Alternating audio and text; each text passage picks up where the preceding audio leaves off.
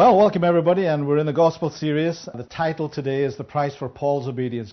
We saw last week, or at least we started to see the cost of disobedience. And we also started to move into the cost of obedience, didn't we? The cost of obedience. And we started to see that Jesus Christ has made it clear in the Scriptures there's a cost involved in becoming a follower of His. And He's expecting us to, first of all, count the cost, isn't He? The cost before jumping on that train. Yeah, you've got to count the cost. And He's asked us to do that. In fact, in the Scripture, when you go and see it, He asks us, before you start to build that house, sit down. Yeah. Sit down, assess what you're doing, assess the costs involved, and then move forward with Him. Yeah. Mm-hmm. Now, that may have been news for many of us. And if it wasn't, we may have underestimated the extent of that cost of Jesus Christ and the cost that He demands us to pay. So today I want us to see what cost actually means. Did you catch that? What cost actually means. Because so many will superimpose a meaning on the word cost that fits their cost model. If you're in the financial sector, you know what a cost model is. And so many people will superimpose their cost model on that, or the cost that they're willing to pay is going to be sufficient. When He demands a certain cost, and He depicts it straight here in the Scripture, we're going to see it. And that might not fit your mold of what your cost is. So today is going to be a mold-shattering experience for all of us. Yeah, we're going to go into the Scripture and hopefully shatter some of the molds that we've built up around the cost that we deemed are the price and the cost that we are willing to pay, but maybe not the cost that He's talking about. So we're going to allow the Scriptures to determine what the cost actually is. That sounds so fundamental, but so often what we do is we superimpose our models on top of the Scripture and our molds on top of the Scripture and don't listen and don't comprehend what the Scriptures are actually saying. Because normally in life, cost is relative to all of us. Yeah? And we spoke about, remember the week we spoke about buying a Rolls Royce, yeah? Now to Bill Gates, for him to go and buy a Rolls Royce is loose change. Do you see that? He walks into a showroom, he doesn't look at the price, he doesn't think, wow, I'm not paying that. It's just loose change to him. But to you and I, we have to work for years to be able to afford, if we can even do it by using all the salary we've ever earned in our life, to get that Rolls Royce. Yeah. You see? Because it's relative to the money that He already has. But Jesus Christ makes the cost to be paid a level playing field for all of us. Yeah? And we're going to see that today. Because if you speak, as I say, to a millionaire, or a billionaire in his case, about an expensive item you bought, in his mind it's probably dirt cheap. What's she on about? Why is she moaning about the price of that? That's cheap. It's only $75,000. Yeah, but it's relative because of what that individual has or what they don't have. But when Jesus Christ talks about cost, it's not relative. Yeah, it means paying the cost as defined in the Scripture. We're going to see that today. So we're going to get an insight today about what cost means in the Scripture. Yeah, what it actually means. And we started to see it last week, and for all of us, and it might have been, for all of us, shocking to read it. Life. That's one thing He said. You've got to give me your life. You've got to put your family aside and not make them the priority. That's huge for all of us. That might not be the cost, quote, cost that you and I are willing to pay. But it's a cost that He's demanding. You see? We've got to bring it back to His words. Yeah? Now, do you think it was shocking for the disciples to hear what His cost was? You bet it was. That was absolutely shocking. And we're going to go into a record here that shows the shock when He's depicted the cost to them as to what it would take to enter into the kingdom. They were greatly astonished, it says. We're going to see it. And this is before we get into the real subject matter today, because as I say, the title today is The Price for Paul's Obedience. We're going to get into that a little bit. But I want us to go and see the reaction of the disciples when they got an insight into the cost Jesus Christ portrayed to all of them. Yeah?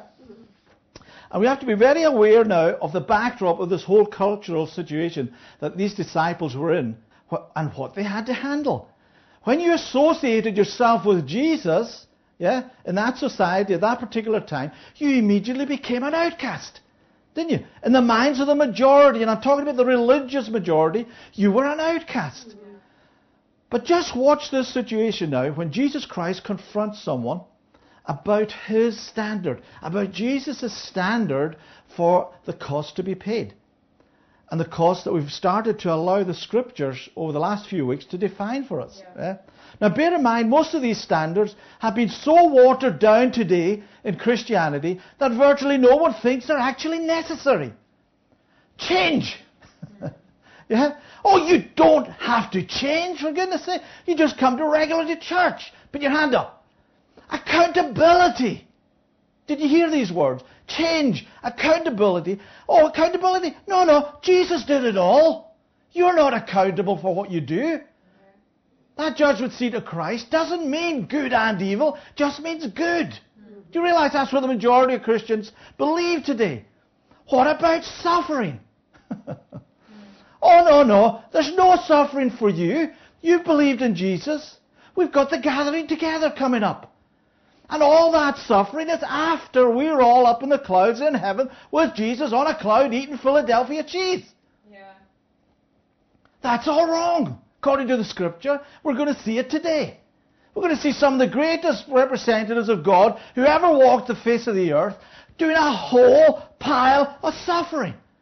And for you and I to think that we're not going to get any of this at any time, in any point of our lives, it's wrong. It's a whole comfort gospel that people are shrouding their hearts and minds with and forgetting the truth of the scripture and what the scripture dictates. Yeah?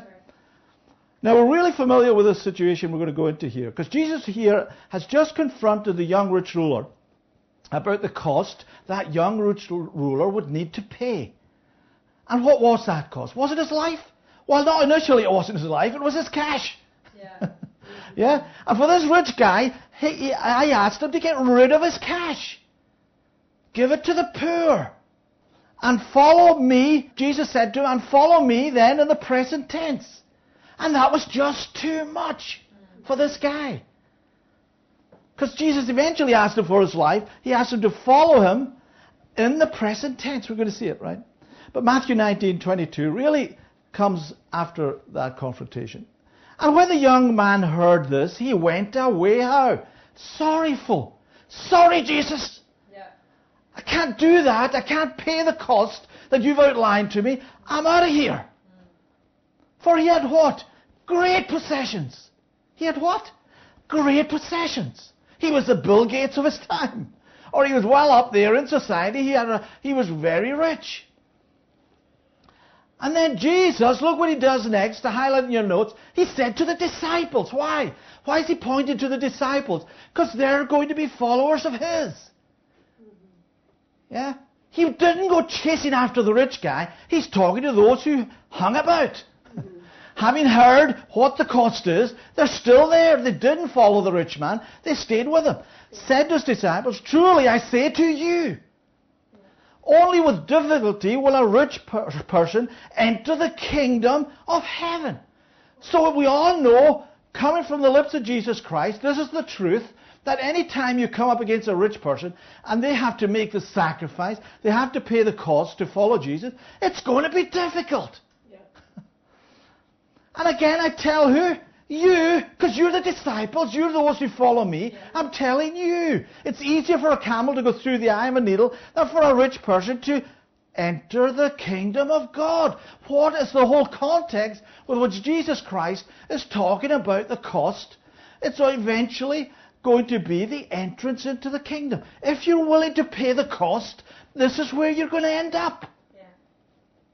And we looked at it a while back. Luke 14:33 says, so therefore, any one of you who does not renounce all that he has cannot be my disciple. Do you get the message? He's not making it easy. He's saying, look, there's going to be cost involved.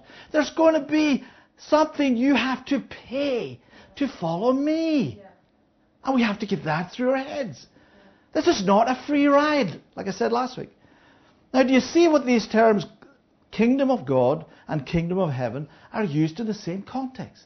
They're used in relation to the same earthly coming kingdom of Jesus Christ. They're synonymous terms. Yeah? Because Jesus just used them interchangeably, didn't he? Yeah. Hey, another point we should also consider is, do you really want to be rich? Yeah. Do you? Do you really want to have great possessions? Because he's immediately told us, if you do that, you're going to have a difficulty entering the kingdom of heaven. Anybody want it to be difficult? Then why do you have your hand up when they ask you, do you want a lottery ticket? Because you immediately know if you win that, it's going to be difficult to enter the kingdom. But not in our minds. Oh no, Jesus, give me all that millions of bucks. I can handle it. And he's saying, no, you can't. The majority of people can't. 125 million Americans last year bought a lottery ticket. What does that tell you?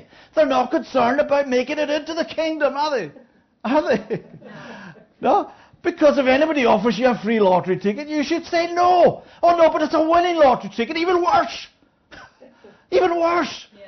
Because you're going to find a difficult time entering the kingdom. My goodness. You'd think that would ring a bell for some of us. Yeah? Look at Matthew 19:25. But when the disciples heard this, listen, they just heard it. Okay? They were what? Greatly astonished. There was shock written all over their face, saying, who the heck can be saved then? Now that's a fantastic phrase that we've got to understand. They're talking about salvation. Who then can be saved? What is the context of what Jesus Christ twice reiterated to these guys, inheritance into the kingdom? And we suck these verses out of there and say, oh, what's salvation? That's today. It's not today. The fullness or the greatness of this inheritance, of this salvation, is in the coming event. Don't suck it out of that context. Yeah? But we should immediately be asking, what were these guys referring to? The same thing. The same thing. Because we're going to see it in the context. Peter asks Jesus a great question coming up here, and he's thinking future. He's not thinking now. He's thinking future. We're going to see it. Because for the many think this saved is a one-time event when a person does a verse. Is that what Jesus said to this guy? It wasn't. He didn't say to the guy, do a verse. All you have to do is just one verse, and you're okay. He didn't say that to him.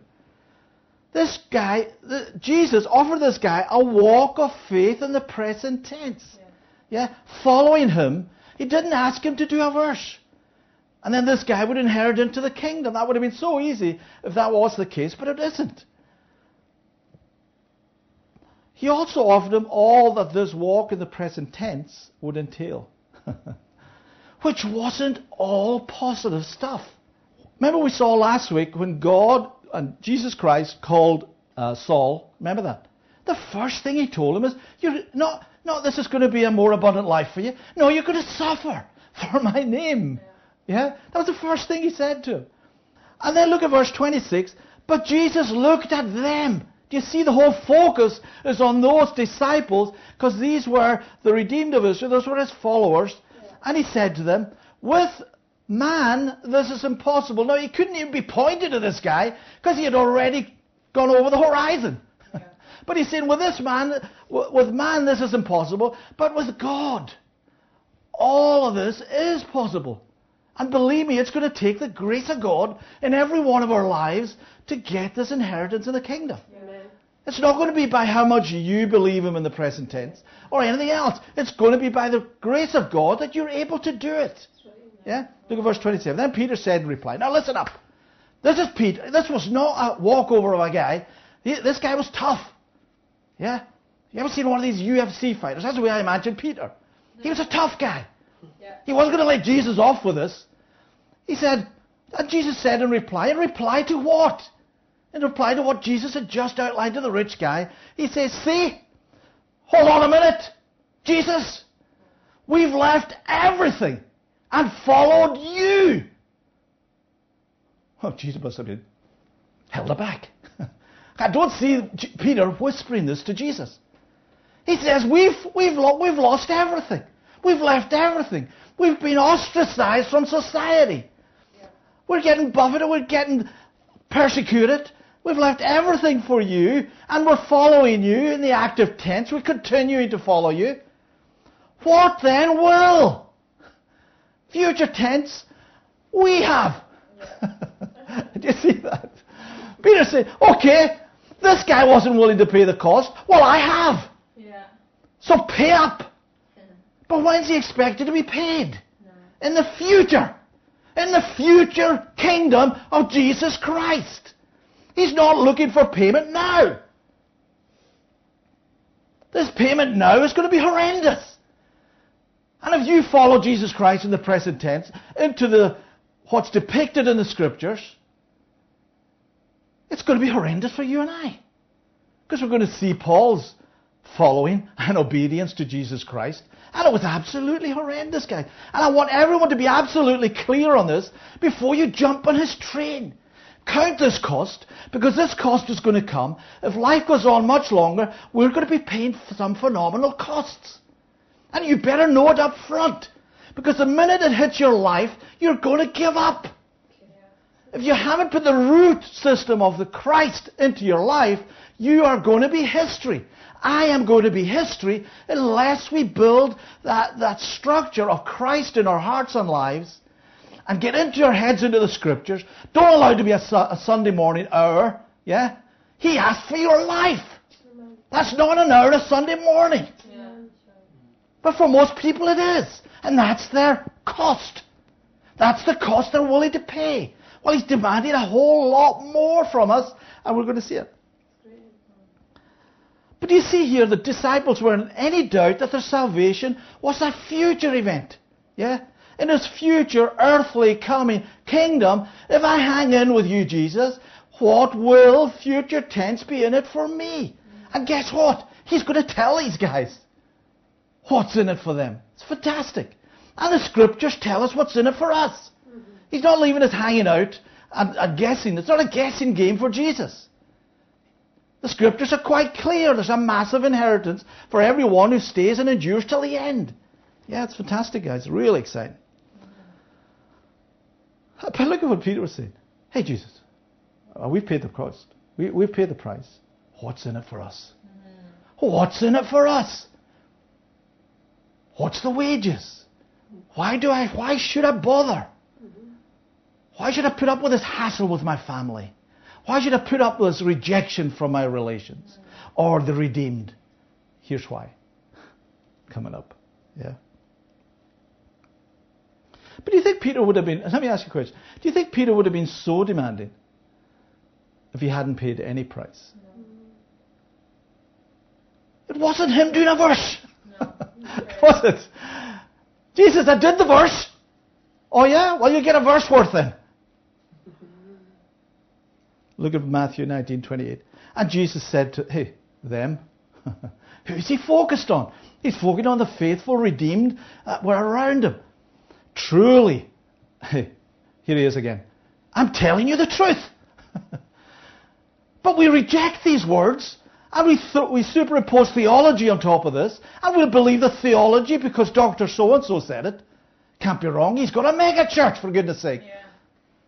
Well, Jesus Christ didn't have a mega church. He was on his own with 12 guys around him. And he's speaking the what? Truth to them. Look at this. Truly I say to you, in the new world, and that's not referring to a new world, it's referring to a regeneration, a renewal. We're talking here about the kingdom. What's the context? The kingdom. Because the new heaven and earth is a future event beyond the kingdom. The Son of Man will... And then he said, and when the Son of Man, so in the new world, when the Son of Man will sit on his glorious throne, look at this. You who have followed me. What about those who hadn't? He's not talking to them, is he? He's talking to those who were faithful, those who are going to endure, like these guys, will also sit on 12 thrones, judging the 12 tribes of Israel. Isn't that fantastic? Peter asked him, what's in it for us? Jesus said, here it is. You're going to be ruling and reigning over the 12 tribes of Israel in my kingdom. Peter must have gone, wow, never expected that. But you know something? Jesus Christ had to know that these 12 would endure to the end. Yeah? He had to know that. Because he couldn't promise them that without knowing that they were going to endure. And they endured with their life. They gave up their life. They were martyred for Jesus Christ. But did you hear that? So, so when the disciples confronted Jesus about being saved, did you catch this? About being what? Saved for their, quote, salvation. Did you remember that? We read that. Yeah? What does Jesus start talking about? He didn't start talking about the day of Pentecost, did he? No. Why didn't he? Because if that was the start of people being, quote, saved, as many people teach today, as the majority, in fact, teach today, why didn't he tell the disciples that? Because he started talking about salvation being in the coming earthly kingdom. Because the only time, and I said only time, our complete salvation turns up is exactly when Jesus depicts it right here, in his coming earthly kingdom. Got to keep it in that context. Don't zap it out of that context because it fits your theology. Because most of this doesn't fit people's theology. That's why they've probably tuned out already. Do you understand? Yeah. So we see right here, the 12 disciples are going to be in the coming kingdom. Do you remember that day a few weeks back? We counted up some of the people who are going to be in the kingdom. There's 12. And Jesus in there, 13. A lucky number. Yeah. So Jesus even given them the job description. Here's what you're going to be doing. Wouldn't that be great if we all got a job description in the kingdom? Yeah. Verse 29. And everyone who has left... Oh, hold on. Here's some of the costs now coming up. He just didn't leave it at that. He said, and everyone... Now he's talking about who? Those who have followed him. And everyone else who has followed me and who has left houses or brothers or sisters or father or mother or children or lands for my name's sake will receive 100-fold. And will what? Inherit eternal Ionian life. He didn't mention doing a verse, did he? He must have missed that bit out. No, he didn't. You've got to pay the cost of walking in faith towards his inheritance to inherit into that age-lasting life, kingdom. There's a verse here. Watch this verse. But many who are first will be last, and the last first. That's an interesting verse, isn't it? So what does that mean? Hands up. What do you think it means? No, we don't do that, do we? We keep reading. Remember how important it is to read the context. Because Jesus is going to explain that. Did he explain it there? No, he didn't.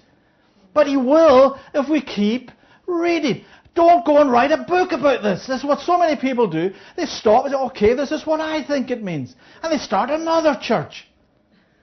The church of the last. And the church of the first. And last and first churches. Yeah. So Matthew 20, verse 1. For is a real big indicator to us all. It's a conjunction, doesn't it? It's tying what he talked about before with what's coming up. Keep reading. Yeah? For, now here we go, the kingdom of heaven. So are we still on the same subject? We are. We're on the same subject, as is all his parables on the kingdom, this coming earthly kingdom of Jesus Christ. It's the subject of all the parables. It's like, so it's a simile, isn't it? It's a figure of speech that Jesus Christ is using here to depict the kingdom, which is he's depicting a heavenly truth in an earthly context. So you and I can clearly understand it. Watch this. It's like a master of a house who went out early in the morning to hire labourers for his vineyard. You got that picture now? Mm-hmm. Yeah? The master, we're going to see, is so often depicted as God. But he goes out early in the morning, right, to hire labourers for his vineyard. Now look at verse 2. This is significant. For agreeing with the labourers for a denarius a day. So he found these labourers who were willing to work, and he had a contract with them. He put a contract, terms and conditions together. We've all got them if we work. Yeah, terms and conditions. Here you go. You work for a day, I'll give you a denarius. Yeah, I'm up for that. Great. And he sent them into his vineyard. So they've all got a contract, don't they? They've all got employment terms, right? Now, do you remember the parables we looked at recently, the wedding banquet? Do you remember that? And the parable of the feast, do you remember? Mm-hmm. The servants gave the invitation out to the redeemed of Israel first. Remember that? Yeah. He went out and delivered the message. But they paid no attention. Nobody RSVP'd. Yeah, so he had to go to those outside of Israel. We're going to see it here. Because when they didn't respond, he had to widen the invitation out to get people into the banquet, to get them into the feast. Yeah? He told them to go out and get anyone who would respond. Now we've got to keep that in mind as we go through this parable as well. Why? Because all of these parables are depicting the exact same event. This is not a different kingdom. This is the same kingdom. We can transpose all our understanding of all the other parables onto every other parable because it's depicting the same event. It just expands it to some extent. Yeah? And look at verse 3. And going out about the third hour, he saw others. So did you catch that? He's got those guys already working in the field. They've got their terms and conditions. They're getting a denarius a day. But he also went out about the third hour and he saw others standing idle, twiddling the thumbs, yeah, idle in the marketplace. And to them he said, you go into the vineyard too, and whatever is right, I will give you. Now, most of us would not go into a job or a job description that depicted, I'll give you what I think you're worth. Do you understand?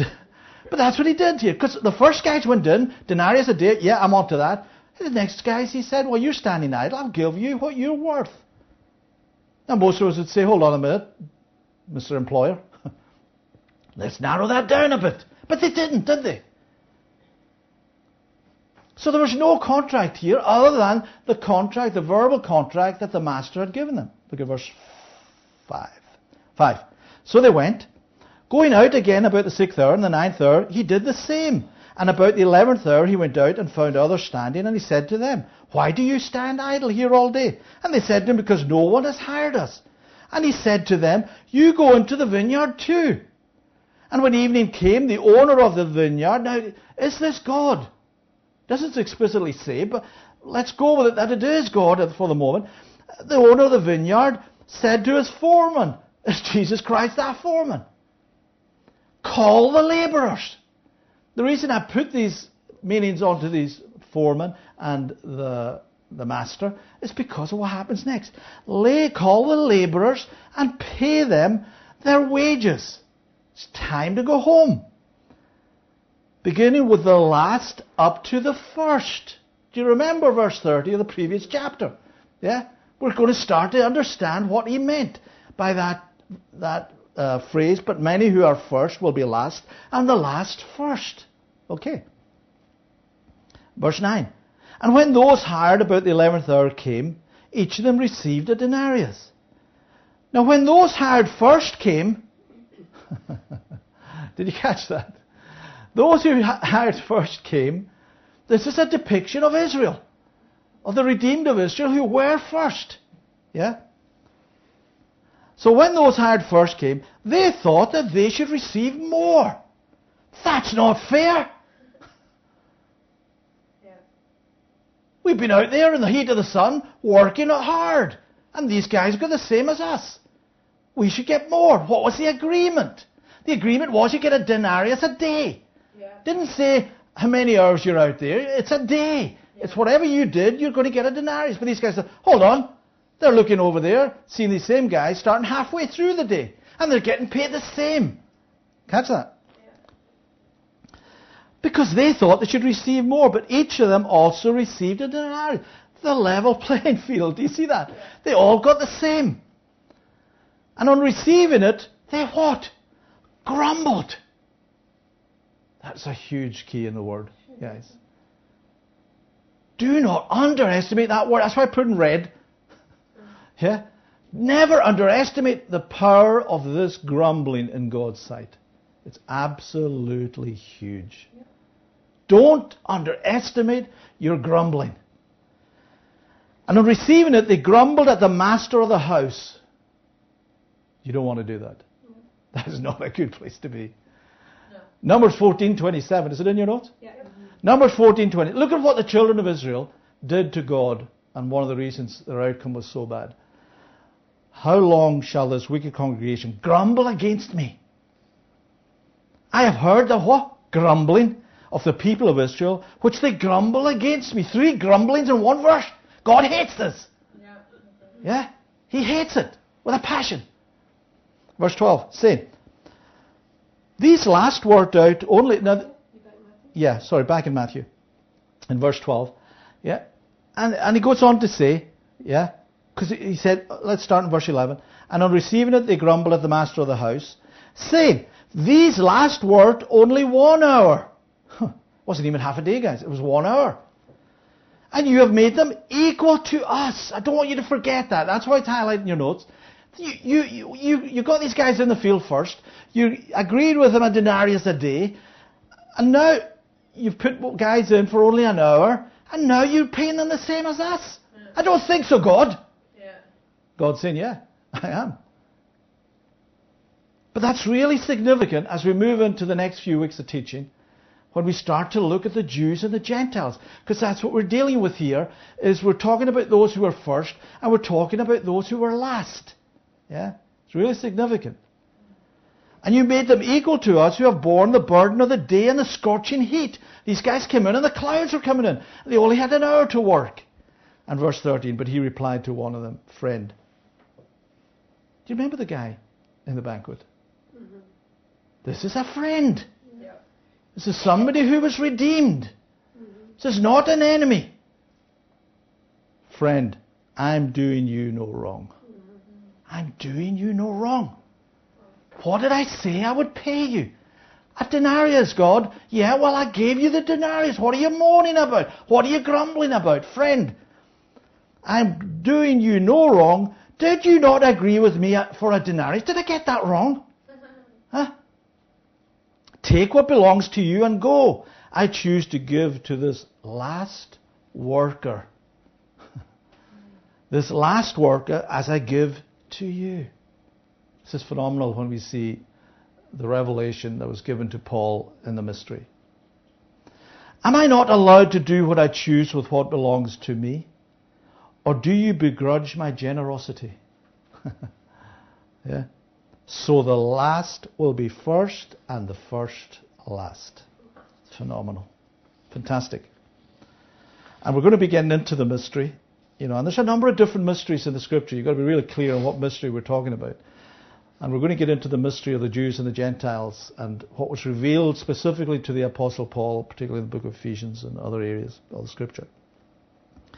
But that's starting to lay some groundwork.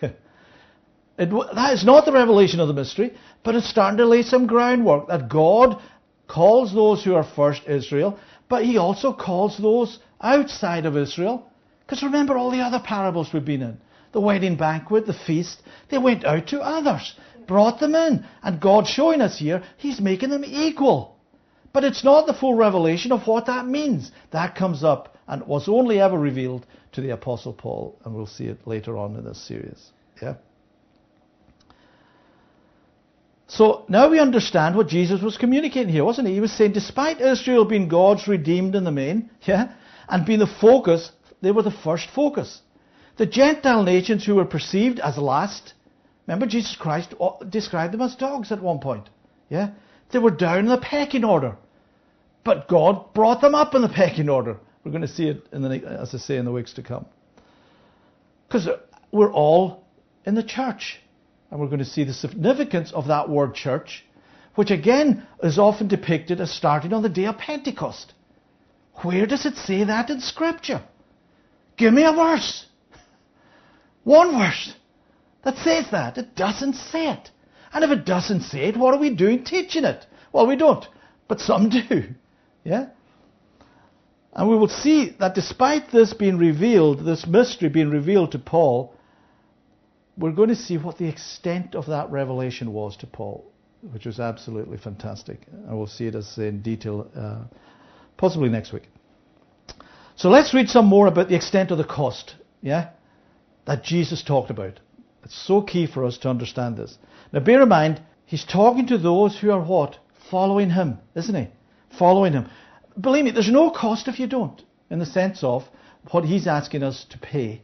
Yeah, you might pay in other ways, but you're not going to pay the way he's depicting it. Because he's talking about those who jump on the train. He's talking about those who jump on the train with Jesus Christ on the front of it. This is the destination, the kingdom. There's going to be a cost for that journey. Because, you know, a lot of people relegate what we're reading here into the history books with dispensational theology. Oh, no, he's not talking to us today. He's talking to the Jews. Leave that alone.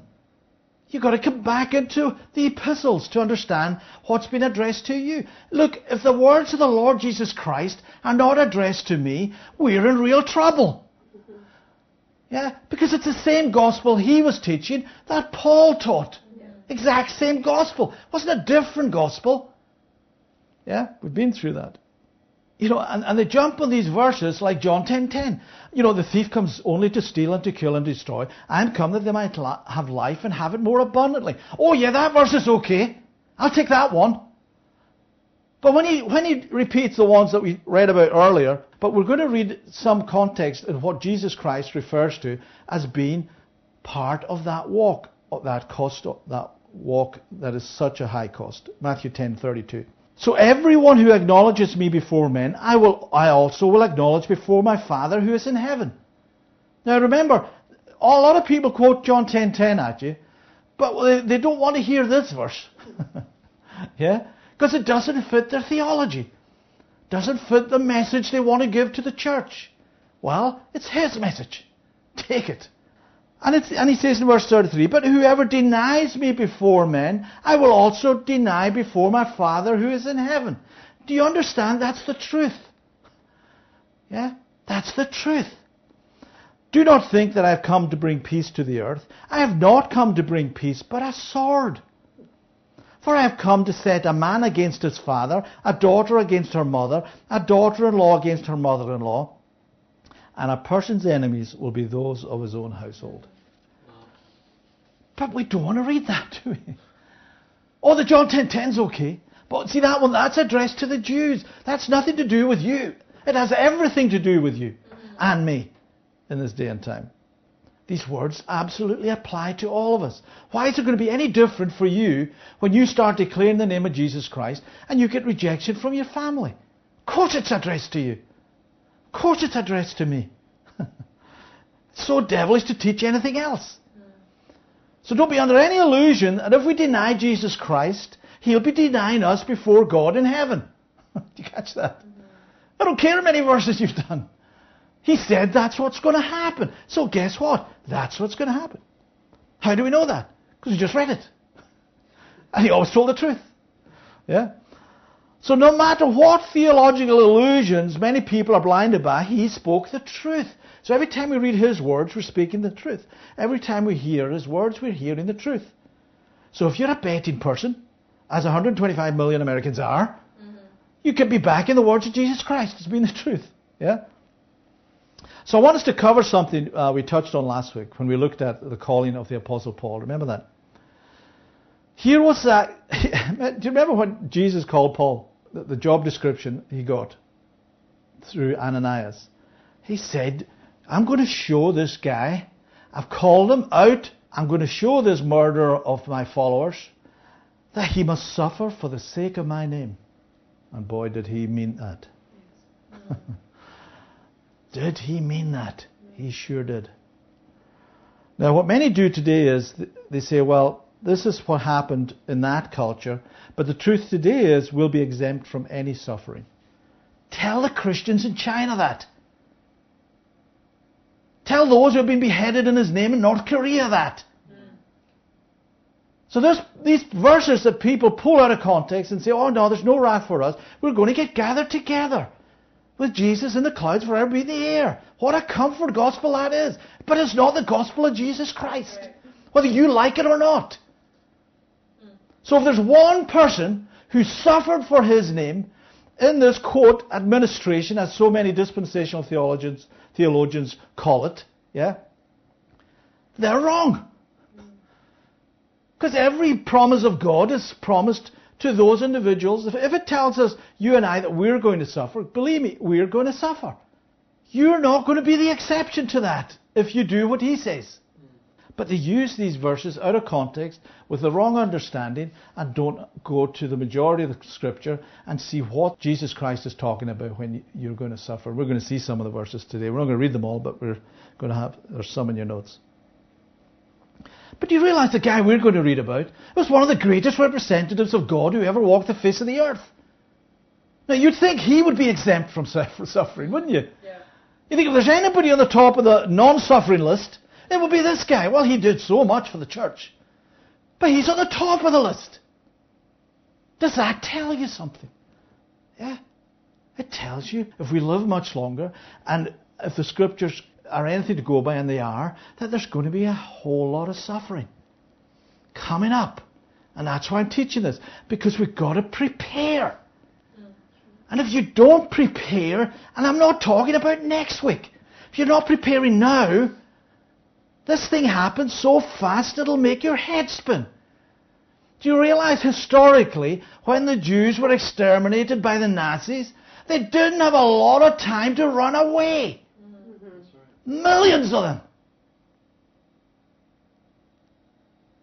So even historically, never mind the Bible, even historically we've got records of this happening in nations. It's happening today.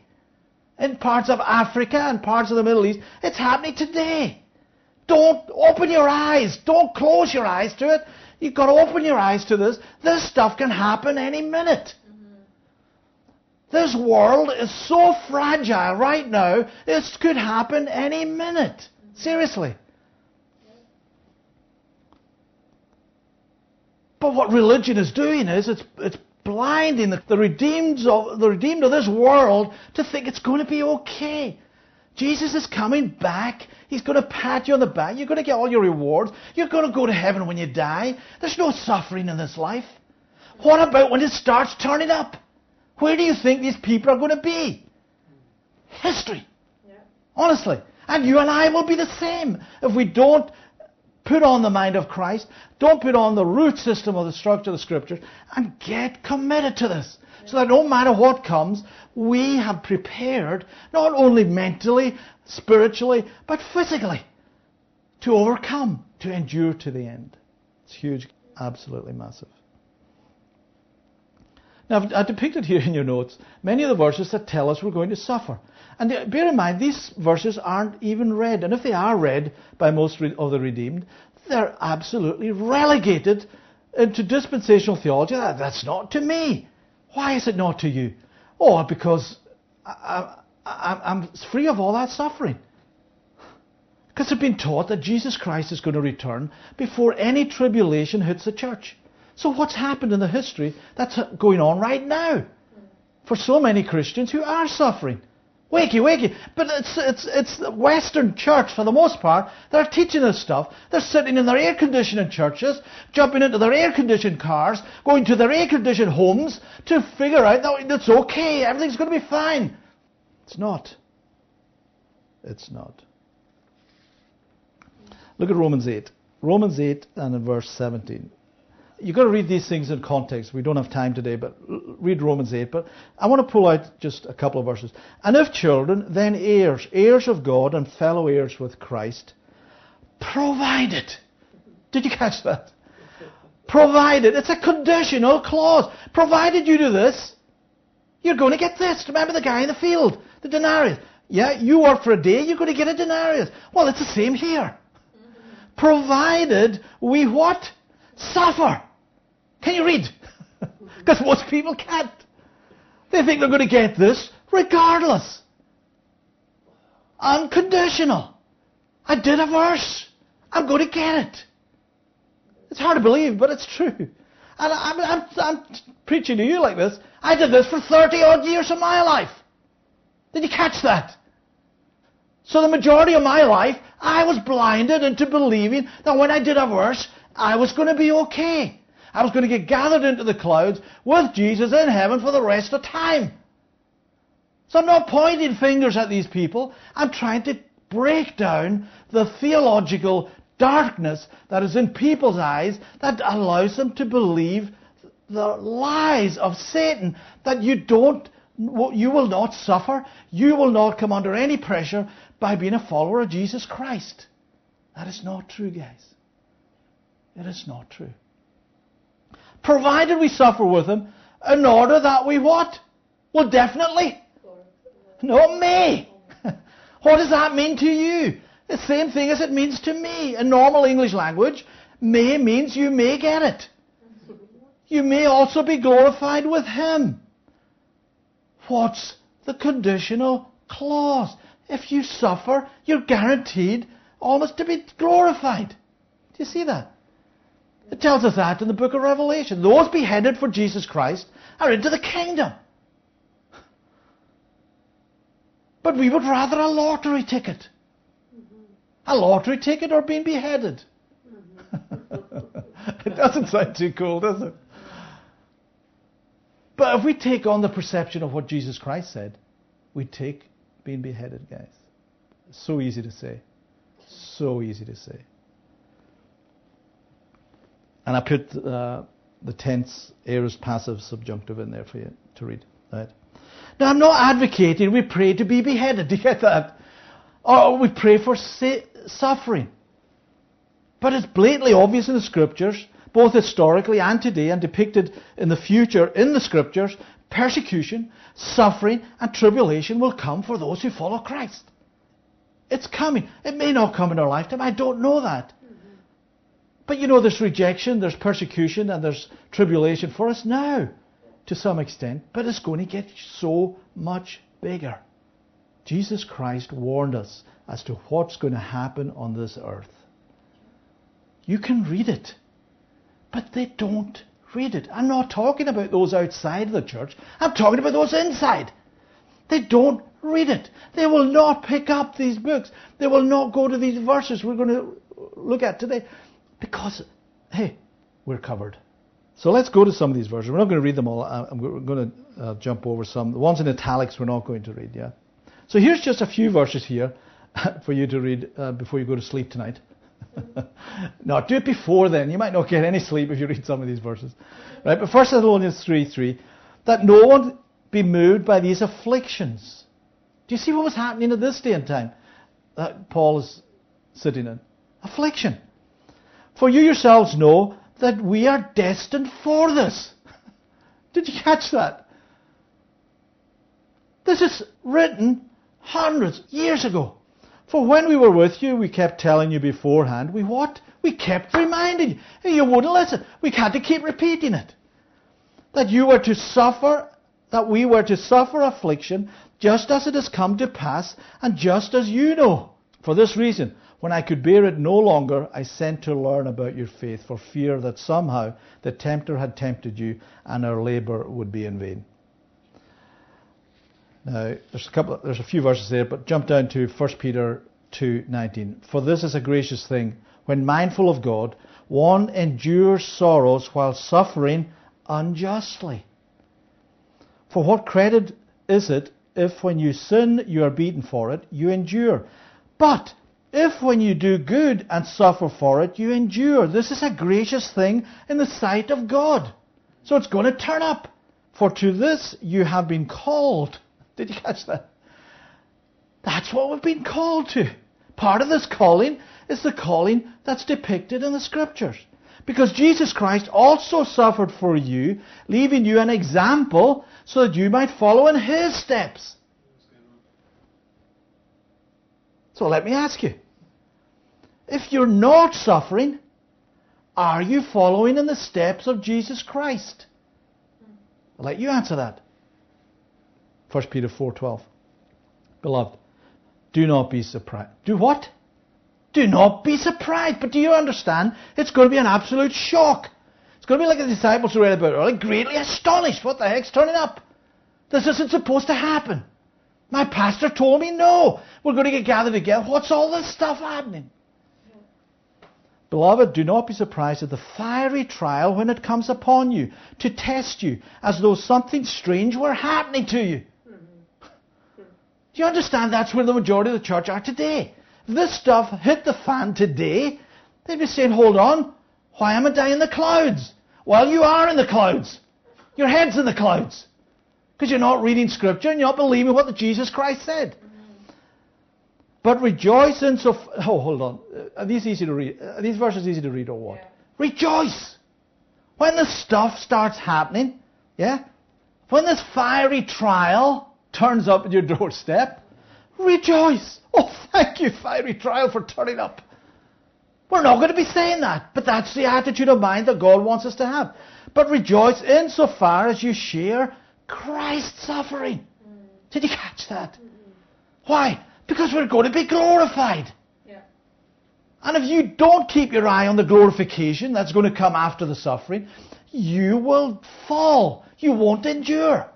Look at this. That you may also rejoice and be glad when His glory is revealed. Boy, what a day. What a day! What do we have to focus on?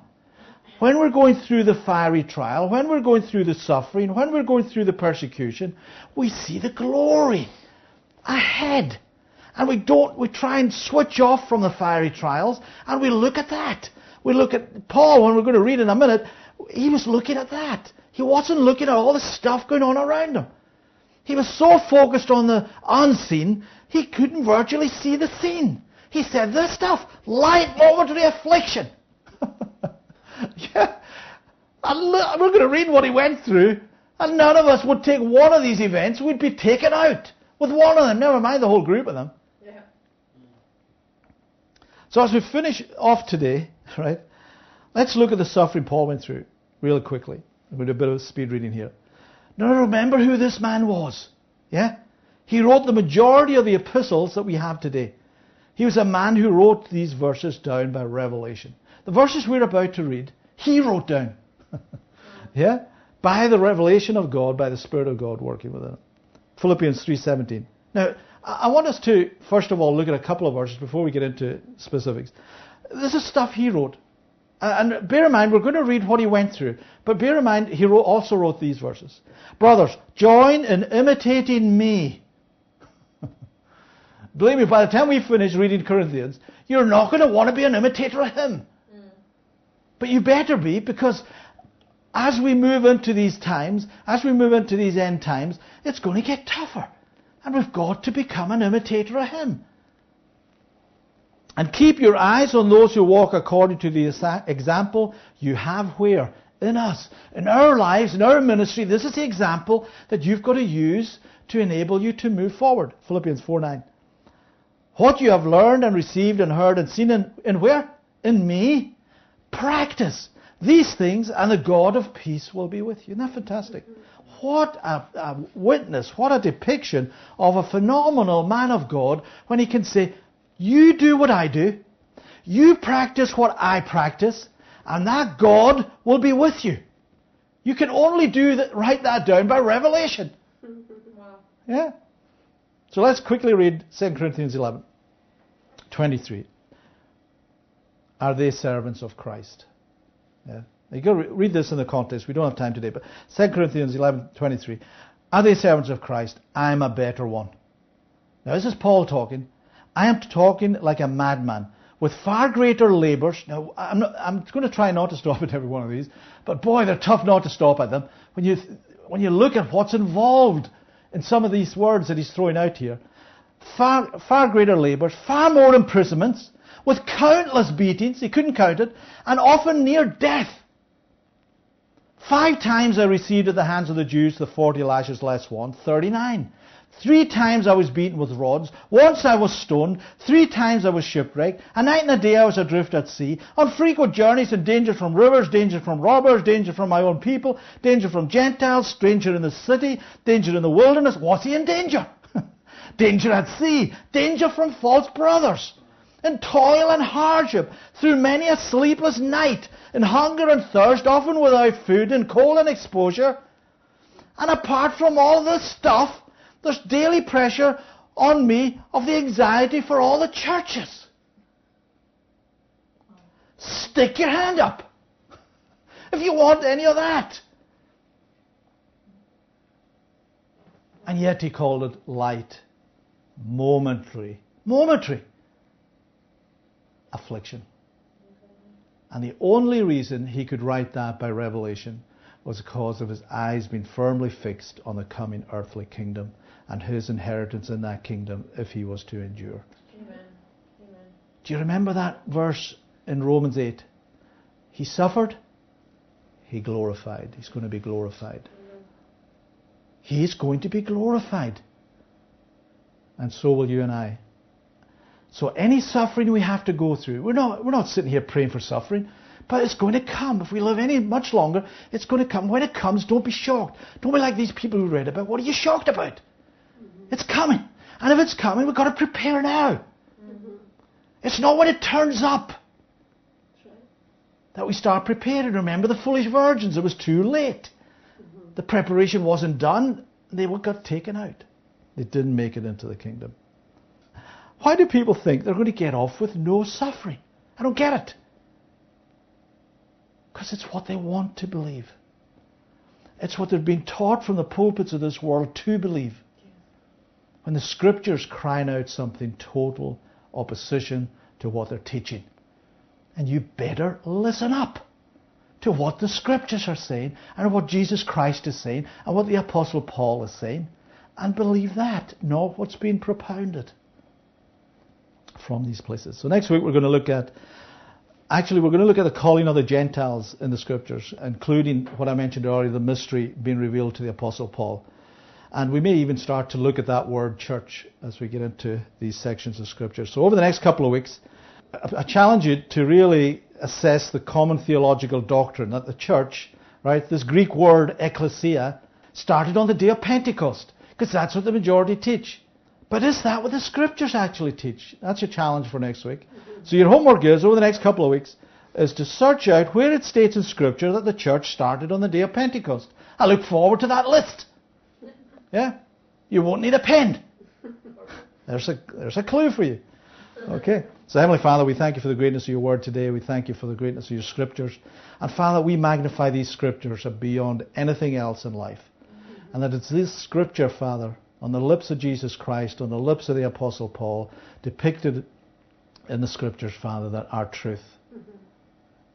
Not necessarily anything else. So we thank you for that, Father. Thank you for a great week for those listening and for those here, Father, in the name of Jesus Christ. Amen. Amen.